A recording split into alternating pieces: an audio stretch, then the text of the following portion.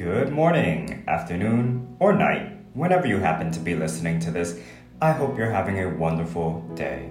This is In Progress, a devotional podcast. Just the other day, I was looking through some memes, as one does when you need something to make you laugh. And of course, the meme world did not disappoint. They're always so relatable, and that's why they're so funny. But then I came across this photo of garlic. It wasn't a funny photo, just a photo of garlic that had a piece missing. In place of the slice that was missing, there was a slice of an orange. It fit perfectly in the space. The words that went along with the photo said, "Just because you fit in doesn't mean you belong." And I thought, there is so much truth to that. For so many of us, life is a journey to find where we belong.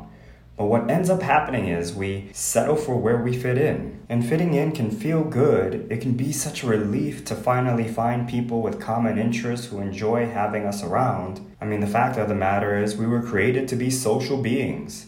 We need each other in our lives, and if we have things in common, then being together becomes so much easier. Book clubs are a great place to fit in if you're into books. The gym is a great place to fit in with others if you're passionate about exercise. You name the interest and there's a group of people you would fit right in with. But fitting in isn't the same as belonging, not when it comes to the depth that belonging has. Believers in God like Abraham, Enoch, Noah, and countless others are, as the book of Hebrews calls us, foreigners in this world.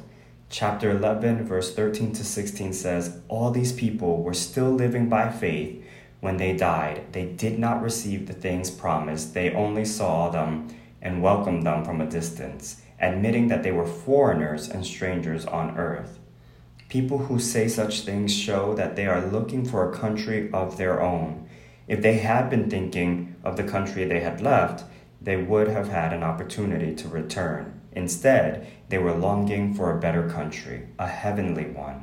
Therefore, God is not ashamed to be called their God, for he has prepared a city for them. We may fit in or try to fit in with everyone around us, but the reality is we as believers belong to God. We are adopted daughters and sons of God, thanks to the living hope we have in Jesus.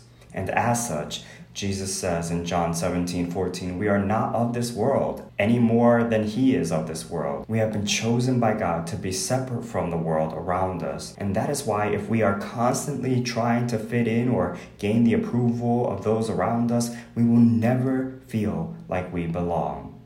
Why settle for fitting in with the world when we know how utterly fickle people can be? God and his infinite love for us is the same yesterday, today, and tomorrow.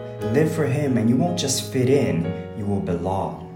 As always, thanks for listening. Keep up the faith walk. And remember, we are all in progress. Peace.